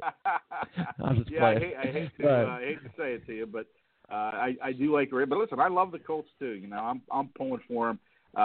Unfortunately, they had that miracle in Miami last week. Otherwise, the Dolphins are at 6-7, and the Colts at 7-6 would be ahead of them. So, that miracle in Miami was a disaster in Indianapolis because, it didn't help them. But, the Ravens, them and the Steelers are going to probably, they're still battling to win that AFC division there. So, you're right. The Steelers might not make the playoffs. It's really kind of muddled. And you mentioned the Browns in there. They're not. I don't think they're quite ready. They have a big game with the Broncos, who they're kind of still in the wild card race too. But right now, I think the 3 teams that have 7 wins. Actually, it's more than that. The Steelers have 7, the Ravens have 7, and then you have Dolphins, Colts, and Titans each with 7. So, the Colts have a big game, obviously, with the Cowboys on Sunday. I wish that game was the night game instead of the Eagles and the Rams. I think that the Cowboys-Colts has more appeal to it because I like the way the Colts are playing. That was a big win in Tennessee. We talked about the Colts 2 weeks ago when they kind of laid an egg against the Jaguars at home, and then going out on the road last week in Houston could be beneficial to them to kind of get some of that pressure off. They're a young team. They're still trying to learn to win. So here they are back at home again, and you hope that they kind of learned their lesson 2 weeks ago against Jacksonville, and they don't get too tight, and they don't get they don't tense up in front of the home crowd, and they're able to play free and easy and get a win here against the Cowboys because they need it. But they're right there. The Colts are right there.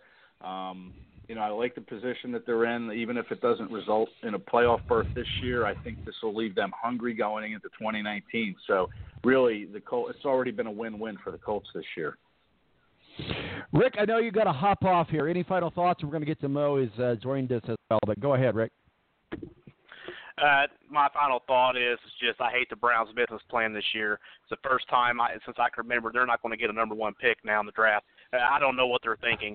So we're just happy to be winning. I just like there's 3 games left of the season, and there's like a small hint of hope of them making a push for a wild card spot. I know it's not going to happen, but just the thought of where we are in the season now, and the Browns still have like a chance to make the playoffs. I think it's really awesome. I think Baker Mayfield is great for Cleveland, and that's my final thought. All right, we bid you a good week, sir. We'll make sure that we follow you at Rick_Riggin. Is that right? That is correct. Is that right? That's right. All right, buddy. We'll talk with you soon. See you, Rick. Good talking to you. Yep, see ya. Thanks, guys. Mo from the BS Sports Show joins us with Ed Krantz, our official NFL contributor and beat writer for the NFL. Well, you cover the Browns. That's kind of your territory, your area. What are your thoughts about the Browns? We've always said on this show, be good or be bad, but don't be mediocre. They're kind of falling in that. They're kind of like a guy that hasn't dated in a while, and he's finally starting to get dates. Bring them on. Go ahead. What are your thoughts there, Mo? Yeah, I mean, normally that is the thing, be good or be bad, but for the Browns, this is technically a good season for them. The scariest part for me is the fact that, there's talk that the Browns could possibly, depending on how they finish out, name Greg Williams the permanent head coach, and I think that would be a disaster for that football team. You just look at last week when he decided to accept the penalty instead of the good extra point, and that could have cost them. It didn't, but it could have. So I think that's the scariest part of this Browns team for me at this point is if, there's thoughts of possibly naming Greg Williams the permanent football head coach there in Cleveland. I think that would be a gigantic mistake. I think he would be going to be a great defensive coordinator for them, but I don't think that's where the Browns should go moving forward as a head coach. We're going to get into the NFC playoff picture here in just a moment, but you have the unique part of the country, if you will, where you get to cover 2 NFL teams. Chicago Bears is another team that you pay a lot of attention to. The Chicago Bears coming into their own right. Let's talk about their spot. What are you guys talking about with the Chicago Bears? Obviously, a big win against the Vikings on Monday. What are your thoughts? Well, I mean, for the Bears, obviously their defense is phenomenal. They've got a decent running game, but I think it's can Mitchell Trubisky step up and make big plays in big moments and not turn the ball over as much as he did last week in order to keep the Bears competitive as they move into the playoffs. 3 turnovers, 3 interceptions in a game is not going to cut it in the playoffs. So I think the big hope for the Bears is that Mitchell Trubisky can help them win games and not add to them losing games. Just continue to develop and hopefully not continue to turn the ball over so much. I did have that right, didn't I? Was it the Bears? The last game the Bears played was against the Vikings and they won. Did I have that right? Let's see. They beat the Rams. The Rams. Okay, I'm sorry. My fault. Either which way, I didn't change the question. I don't know why I had the Vikings in my mind. I don't know. Maybe I was thinking about Green Bay and Vikings. Anyway, Ed, bail me out here. Pull me ashore, sir. Go ahead. Well, let me ask you this: Who thought, back in August that the Packers and the Browns would both have the exact same record with a tie on their schedule too? Browns and Packers were both 5-7-1, and who saw that coming? Not me. But Mo's right. If the Browns aren't careful, this little winning streak that they're on is going to lead to Greg Williams being hired. And I'm always a proponent of a head coach being an offensive-minded guy. I think the way this league is heading with points, they're really handcuffing the way defenses are allowed to play. So I think to me, if I'm an owner, I'm hiring an offensive coordinator to run my team. to be the head coach, just because that's just kind of the way I feel. Is just that you got to learn how to score points, and they have a young quarterback in Baker Mayfield that you want to develop. I think Greg Williams would make a great defensive coordinator, and I like Freddie Kitchens. I mean, Mo. I mean, look what he's been able to do. I don't think he's ready to be a head coach by any means, but I would make Greg Williams my D coordinator if he would have it. But you never know; he might get offered another head coaching job if the Browns don't choose to hire him. But I like the way the Browns are trending. Clearly, if they find the right guy to be the head coach, they could certainly make a real strong playoff run next year with the talent they have on that team. So I like the way the Browns are playing, and the Packers, they have a big game against the Bears. They're kind of still sniffing around in that wild card position in the NFC. They certainly need help to get there at 5-7-1. They have 3 teams ahead of them in the hunt with 6 wins. But it's not out of the question. They made that coaching change, and they came out of that coaching change with a win. So maybe that coaching change will spur them on, and they win their final handful of games here and see where that gets them. It's a long shot, but it's still a shot. And if you're the Bears, you're playing well. You like the way that defense is playing. They held the Rams to 6 points last week.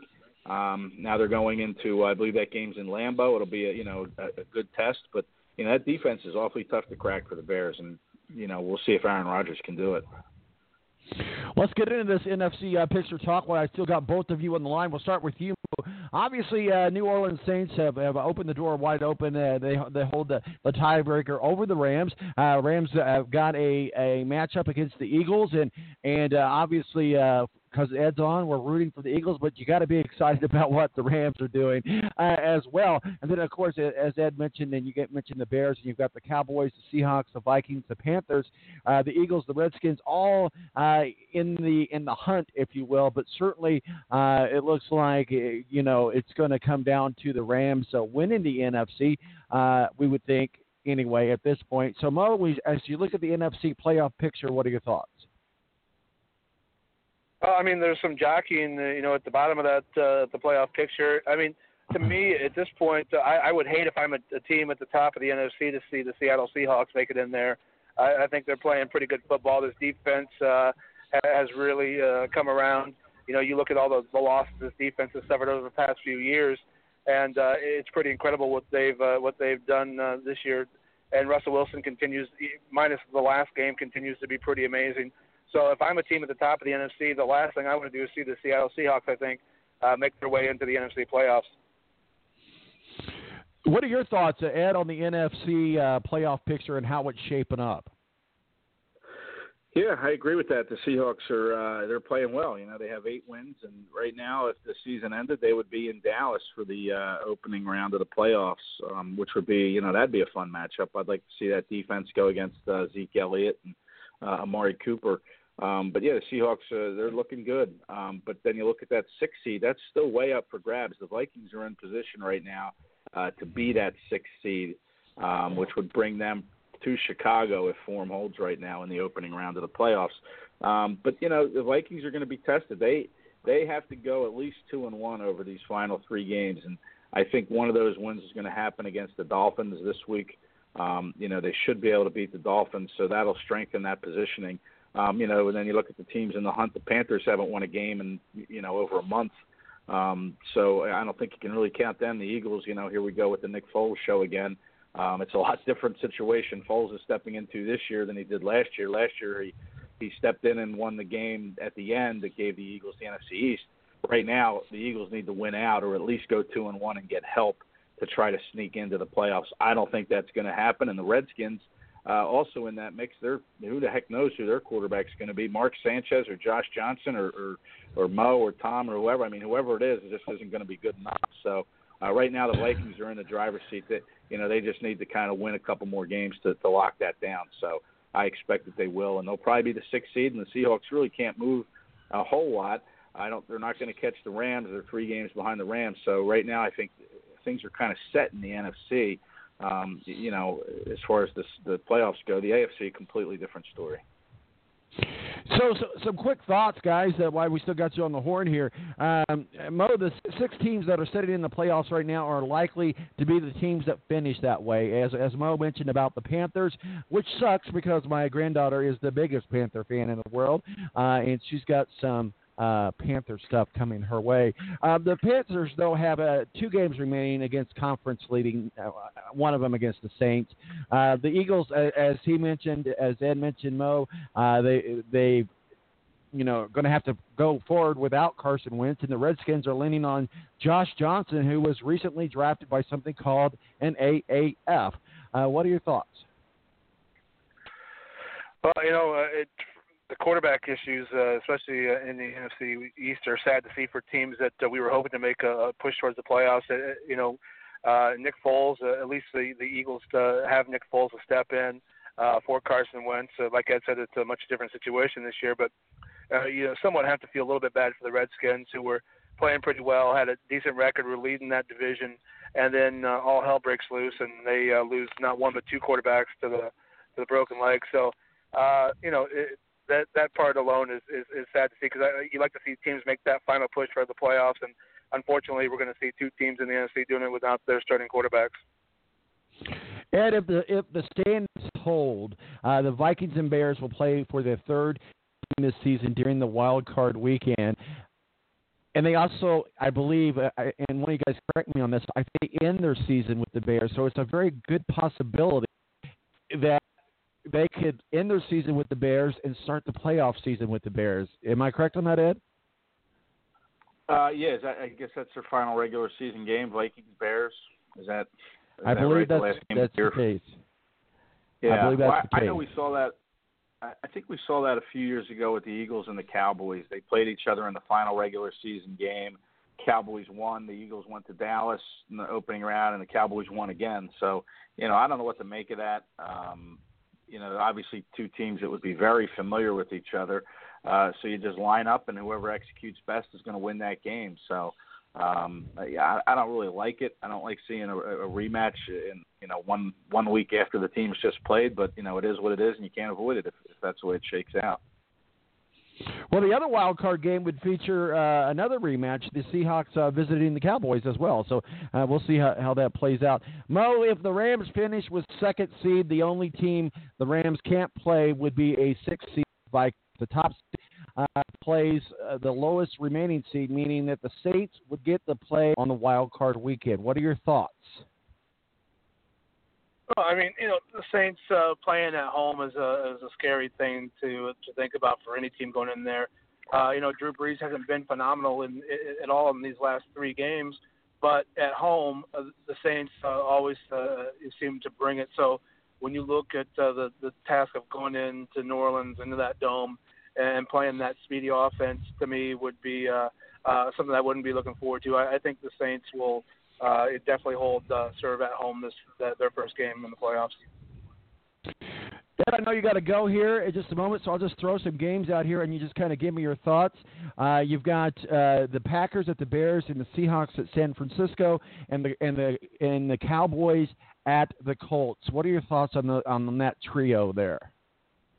Well, I'm really looking forward to the Colts. The Colts and the Cowboys. I want to see how that game plays out. The Cowboys, obviously, they're red hot, winners of 5 in a row. It was a month ago when everybody was speculating, when Jason Garrett would get fired, and now here they are, 8-5. Haven't lost since then, and the Colts need this win. I want to see how they react at home. You hope that they don't feel too tight and too tense like maybe they were 2 weeks ago when they lost to the Jags. So. I'm really looking forward to that game. And then, that Seahawks and that 49ers game, I just think the Seahawks are playing real well right now. And I just think that the 49ers won't be too much of a match for them, but you never know. It's in San Francisco. It's not in Seattle where they always seem to play well. So, San Francisco could have a shot, but the way Seattle's playing, I just don't see them losing this game. And I forget the other game you mentioned there, Tom. I mentioned Seattle and San Francisco, Green Bay, and the Bears. Oh yeah, Green Bay. Yeah, well, Green Bay, and the Bears. Aaron Rodgers. They still have a very slim chance. The Packers, and it's at Lambeau. So, division game. They fired McCarthy. They played well in the first game without McCarthy. If they can keep it up and upset the Bears, then maybe they sneak into that, get a little closer in the wild card race. It's a long shot uphill battle, but obviously the Packers are still playing for something, and I expect them to show that. Well, we got a couple games today, and I know you got to go, Ed. But where can people find your masterpieces, sir?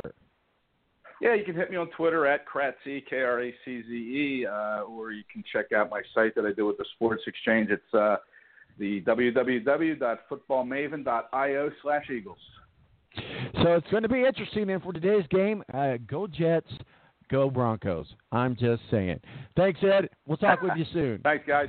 Yes, sir. Right. Bye-bye. Mo, real quickly, I know we've only got you for a limited more amount of time as well, but today's game, we've got the Houston Texans against the New York Jets and the Cleveland Browns and the Broncos. I tell you what, I mean, just because of the AFC South and just because we need to build that strength and that padding, but can the Jets win at home against the Houston Texans? I mean, anything's possible. I just, it took everything the Jets had last week to beat the Bills. It's hard to see Houston coming off a loss and, knowing that they need to continue to win to see them losing to the Jets. Anything's possible. I don't see it happening. But the Browns and those. Well, I mean, the Browns come in riding high as they continue to win football games. The Broncos are tough at home, and it'll be interesting to see Baker Mayfield and how the Browns adapt to the altitude, but also a running game that's been pretty incredible for this Broncos with Phillip Lindsay. So I would say that as far as the Colts go, I think you want a Browns victory just because you want Denver to take that last nail in the coffin to knock them out of playoff contention for a wild card in the AFC. Got some college hoops going on here in Indianapolis, some big matchups. Notre Dame and Purdue, both of them right now are kind of which turd do you polish more? And then you've got IU and you've got Butler. IU Romeo, we think is going to be a one and out. Art Miller has got finally getting their teams to mesh again.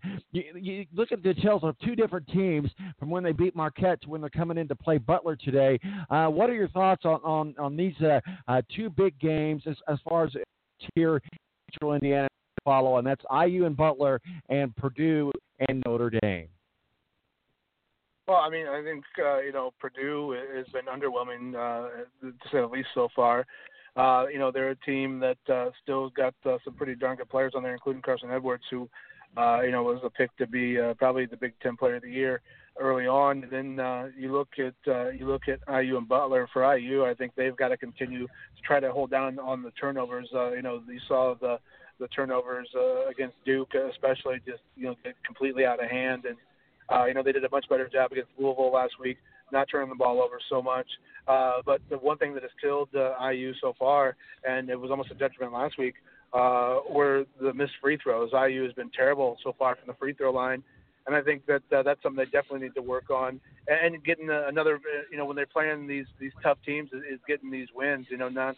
Not dropping games, to teams like Arkansas, and being more competitive with teams like Duke. So when they're playing teams that are good basketball teams, I think they need to continue to stack up these wins. So far, it's been underwhelming, I think, so far this year for IU. And so I think they work on those couple of things, just not turning the ball over so much and continuing to try to make free throws and not shooting at a 50% clip. I think it's a recipe for victory for Indiana today. Look into your crystal ball. Look into March of 2019. Out of those four teams, who do you see emerging in your crystal ball? Oh, boy.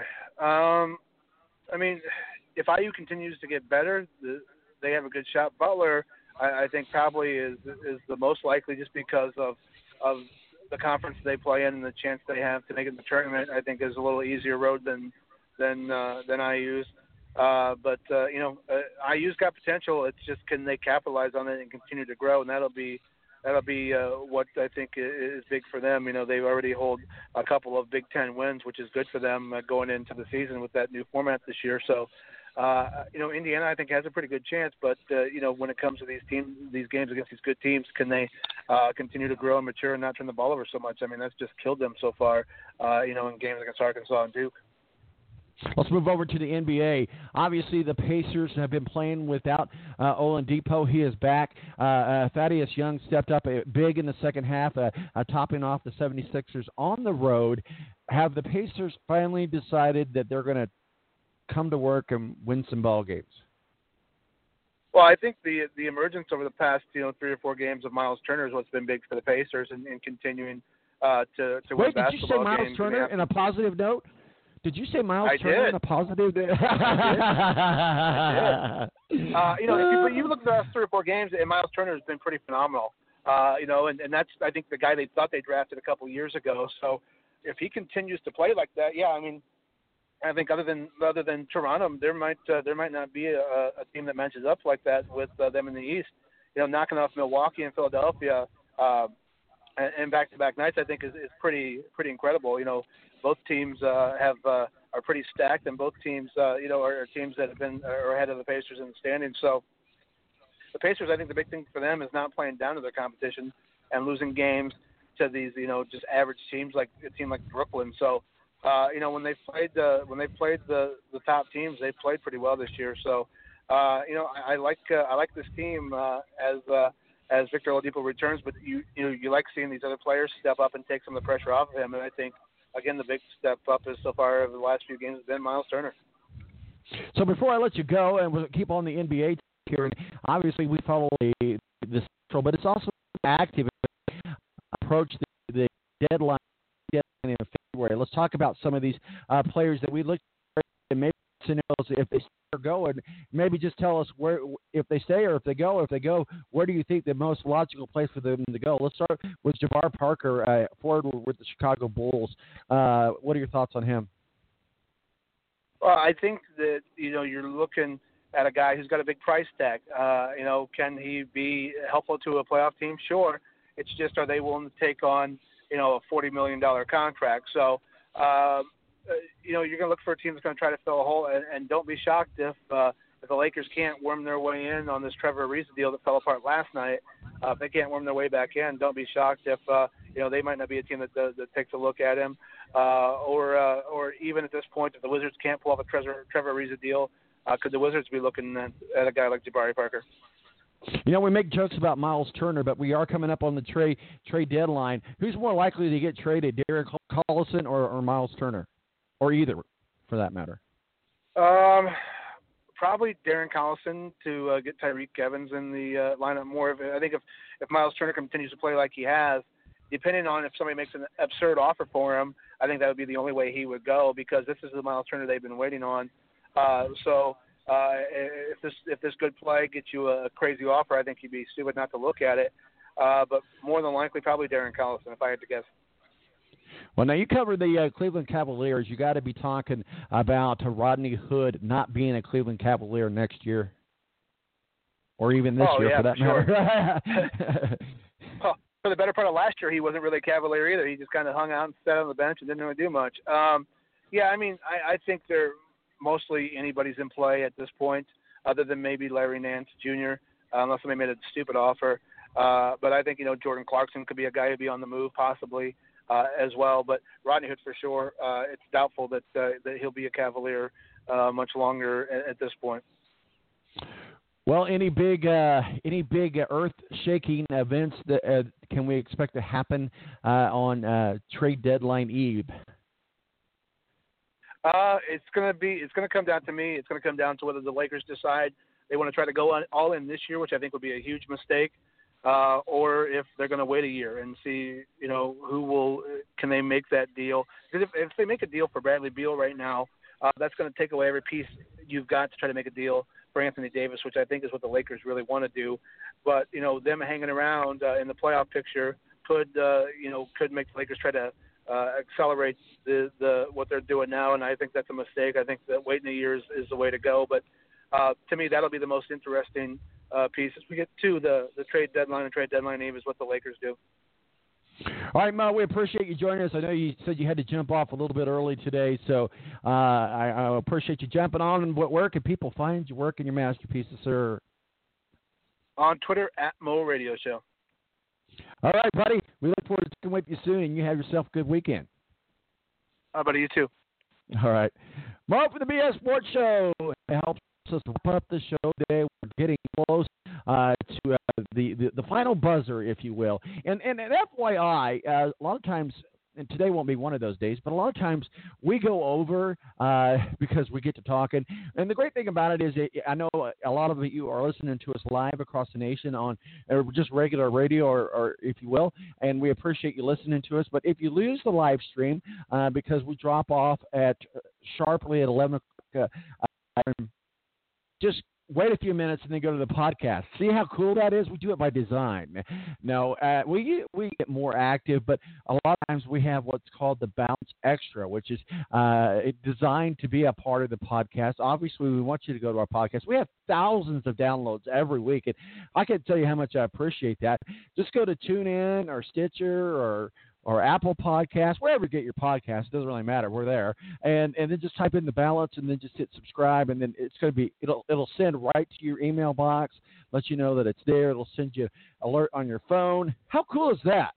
We want to make sure that you're always in the know. Make sure that you're following us on @Balance. That's our main mothership Twitter account. We have a few other ones running around there as well, but certainly as that goes, thank you to Matthew Embry and Rick Riggin for talking some college hoops with us and college basketball, college football bowl game as we did the bowl game preview. And certainly we did not, and by design, we left the New Year's Six, if you will, for our big bowl game special coming up close to the end of the year. We'll let you know on that. We have a few more minutes left here. 917-889-8516. It's just you and I. You and I. You do not want me to sing, but yeah, I don't know. Maybe you got some thoughts, if you will. Also, thanks to Ed Kratt, the Philadelphia Eagles, our official NFL contributor, and he works for the Sports Exchange, www.footballmaven.io/Eagles. Whether or not you're an Eagles fan or not, I highly encourage you to follow him. He posts a video, has great articles. He really is an expert when it comes to the NFL. So if you're an NFL fan, you've definitely got to be following him. Of course, Mo from the BS Sports Show joined us. Mo's great all around. That's why his show is called the BS Sports Show, because we didn't really get into much gambling. But if you want some gambling tips, follow him at Mo Radio. He is always on it when it comes to the picks on who to pick and who not to pick, and so forth and so forth. And you know, we find ourselves in a rare occasion in sports world where we've got the comings and goings of seasons, if you will. The great thing about the balance is this: you just stick with us. We're gonna merge you out of one season and into another. You just hang out with us, and I promise you, it doesn't get any better than that. We do this thing every Saturday morning between 9 a.m. and 11 a.m. Eastern time. We are so glad that you could join us as well. So we've got basketball starting up, which, by the way, as we merge out of football, we'll be moving into college basketball. So never fear if you're a college basketball fan. And trust me, as we get to March Madness, we got some time. We still got some time. We will be breaking down the brackets. And then we've got our March Madness special that we do. So there's all kinds of stuff coming up in May, obviously. The Indianapolis 500. We've got racing starting back up in February. So we'll start talking in mid-late January. We'll start talking NASCAR again with Steve Wilson from Speedway Digest and all of our NASCAR and racing peeps, if you will. And then, you know, Formula One starts up in Australia in March. So Matthew will help us out with that. So, guys, look, if you're looking for a place to just cuddle up and be warm with sports, we're it. Mark Wassell, me out, right? You know, he's like, you know way more about sports than I do. You're out of here. So anyway, I hope everybody's ready for Christmas. Remember, Amazon's your friend. Just shop, click, send. You don't even have to leave the house. I should hit up Amazon for some advertising. Well, guys, we're coming up on our 2-minute warning, and so we're just going to go ahead and make sure that you guys know where to find us at, and that's at T-Balance. Follow us on Facebook, and just type in The Balance. It is what it is. Guys, we do this thing called The Balance every Saturday morning, so make sure make sure that you listen to us. Remember, don't drink and drive. It isn't cool. I'm out of here. Deuces. We'll see you on Saturday.